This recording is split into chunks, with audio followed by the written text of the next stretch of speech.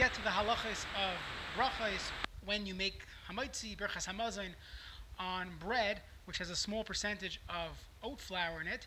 I just want to summarize what we left off the previous year saying. So the case given was that you're making a oat challah where there's not much oat flour of your chameshes mine dagan in the product. Most of it is almond flour, tapioca starch, or the like.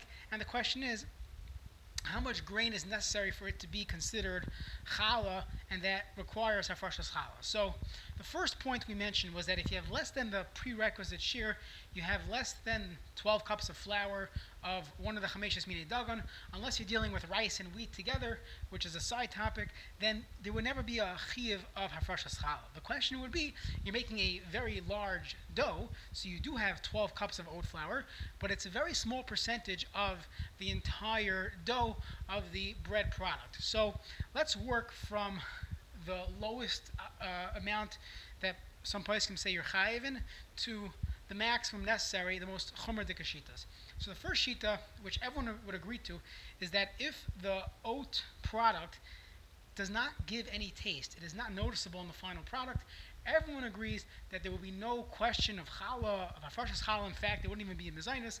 Let's say some oat starch was used as a binding agent, or the like, oat fiber, oat starch, oat bran, there would not be a question of hafrashas challah.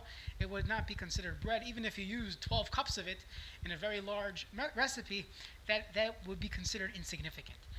The next level, where some Rishonim say that already is chayiv in hafrashas challah, this is Rabbeinu Tam Shita, is that if you have enough that it gives some flavor, there is some tam, there's noticeable tam of the oat flour in the final product, so at that point you would be chayiv and chal. Again, you need to have 12 cups of flour, but once you have 12 cups and you have taste, then you'd be chayiv and challah. Some poskim say one should be chayshesh for the shita. That means even if you use a very small percentage, 4%, 5%, 7% of oat flour in the recipe, if it's noticeable, then you would indeed be chayiv and challah. So if someone wants to be machmir and do hafrashas challah on this level and be yotzer ben utam, that's fine, kol hakavod. But definitely do not make a bracha, as most poskim argue on this, and halachically one does not have to be concerned for the shita of Rabbeinu Tam. The accepted opinion, that of the Magen Avram, and that is that in order for one to be chayiv and challah when it comes to this situation, you would have to have a kazayas of one of the chameshes mine dagan. The example we give is oat flour. You need a kazayas of oat flour to be eaten within kedei achilas pras. As the Mishnah Berurah said, that's about 8 or 9 kazesim. So 1 over 9, about 11-12% of the recipe should be oat flour, and only then would you be chayiv in hafrashas challah. And most poskim would say, in that case, you should indeed make a bracha, as long as you have 12 cups of flour of chameshes mine dagan in the recipe, and it is 1/8 of the dough, then you should indeed make a bracha, do hafrashas challah. Now there are those poskim, Chazon Ish, others, that say you should not make a bracha at this point. Why? Because there's a shita of the Ramban, the first shita we mentioned in the previous year, and that is the Ramban holds that it has to be roiv. Most of the flour has to be from chameshes mine dagan. So if the oat flour is not 50.1%, if it's less than that, it's only 49%, then you would not be chayiv and challah. Pri Megadim is a little more makel. He says as long as it's the roiv of the flours, meaning if you have coconut flour and wheat flour, as long as most of the flour product is from wheat, even if you have or oats, even if you have binding agents, other things, then you could still be chayiv and challah according to the Ramban. There are those that will not make a bracha unless they have roiv in there as well. And again, if someone wants to be machmir for that shita, you could be, but definitely if you have kazayas b'chdei achilas pras, everyone agrees you're chayiv and challah. I mean, the modern day poskim, they say, of course, you should go with the Magen Avram, and most poskim would say you should even make a bracha, even if you do not have roiv of the mixture. So that's a summary of the previous shear and a half. What I want to do now is go to hilchos bracha. So let's say a person has this oat challah, and we'll call it about 10-12% of the flour component is the oat flour. So the question is, what bracha should one make on this product? So when it comes to bracha rishayna, when it comes to the bracha you make before you eat, your mezainis hamaitzi. The halacha is kol sheyesh by mechamishes mine dagan. Anything that has any amount of flour in there of one of the 5 grains, halacha is it's mezainis, even if roiv, even if the majority of the item is a shahako. You have all these shilas, which we're not going to deal with now, of licorice, of sour sticks, schnitzel, breaded cauliflower, where many people will still make a shahakal on it. And the question is, why is that the common practice?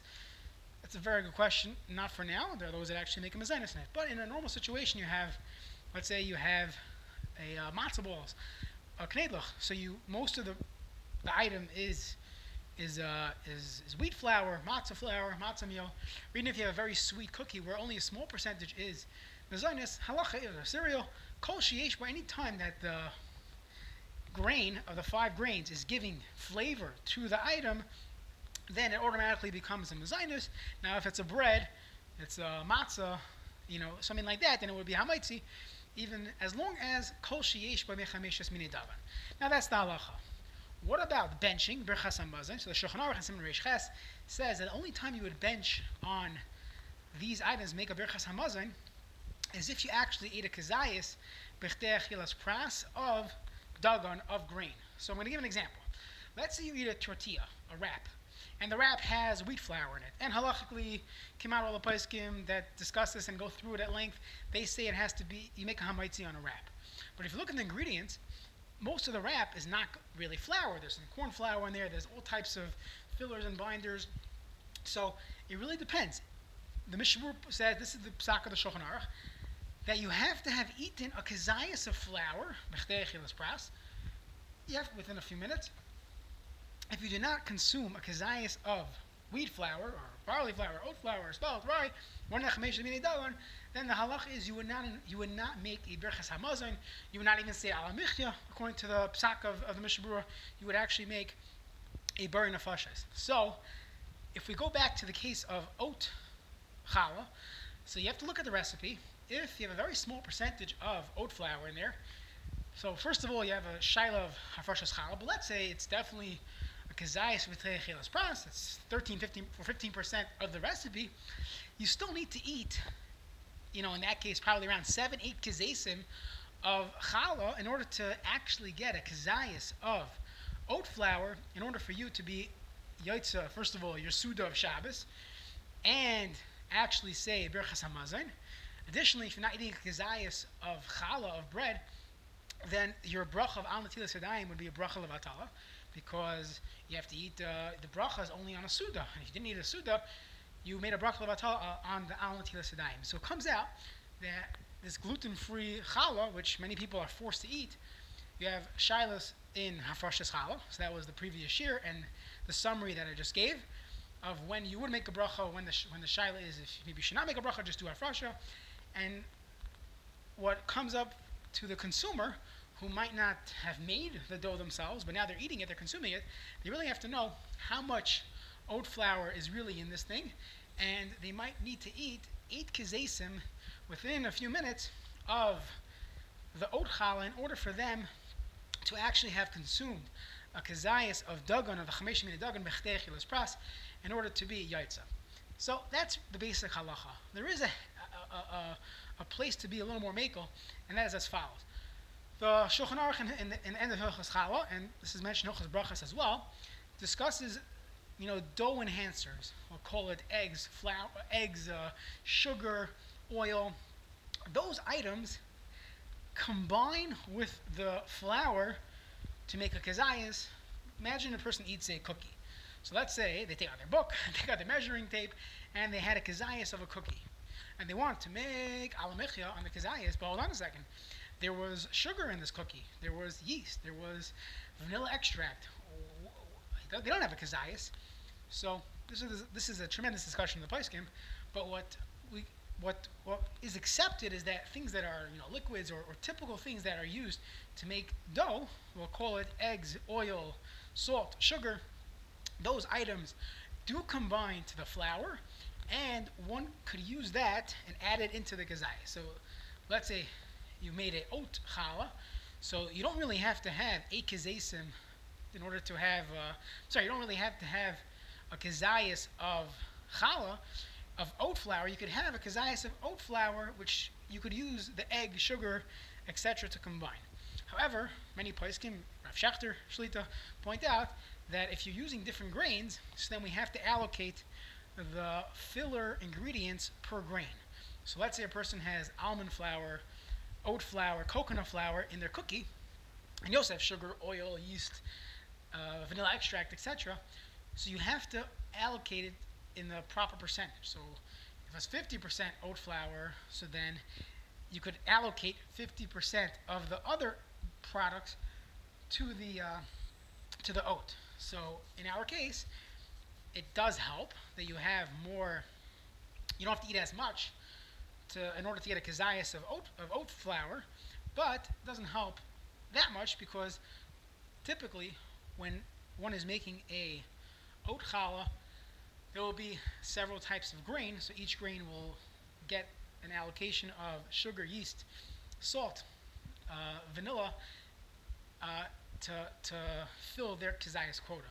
So just halacha l'maisa, when a person's eating oat challah, once again, when you're making the oat challah, there's shilas of afarshas challah, so you have to figure out how much oat flour is in this recipe and what is the percentage of oat flour compared to the other items in the recipe, specifically the other grain items, tapioca, rice flour, etc.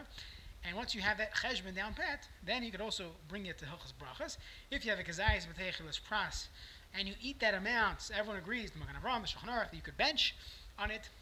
However, if you're not going to have a kazayas of oat flour b'teicheles pras, so at the very least you should have a kazayas of oat flour with the allocated sugar, yeast, and oil, and that would be, you could be yotze with that. But if not, if you're not going to have that amount, so then you would still make hamaitzi. Don't make al nesilas yadayim, and do not make a birchas hamazon because a person did not eat the required amount of chameshes mini dagon. The truth is, this applies to sugar cookies, corn muffins, regarding al michya, regarding tortillas, wheat tortillas, which have very little wheat in it.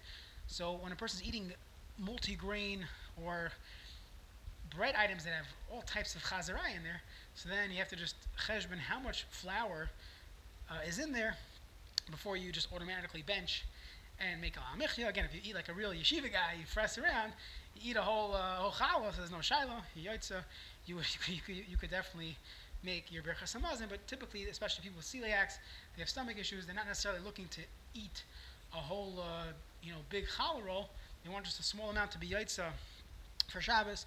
So they have to realize that there's a minimum that would be required.